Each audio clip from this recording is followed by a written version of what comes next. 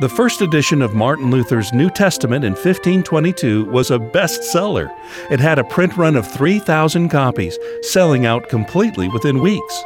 His translation of the Bible into German wasn't the first, but it became the translation with the most impact.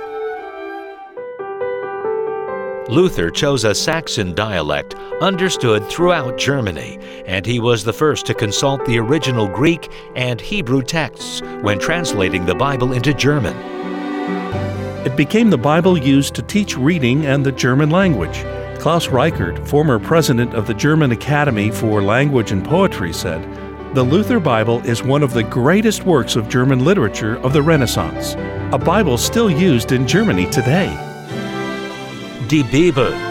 Engage with the Bible, with this book of all books. Brought to you by Museum of the Bible.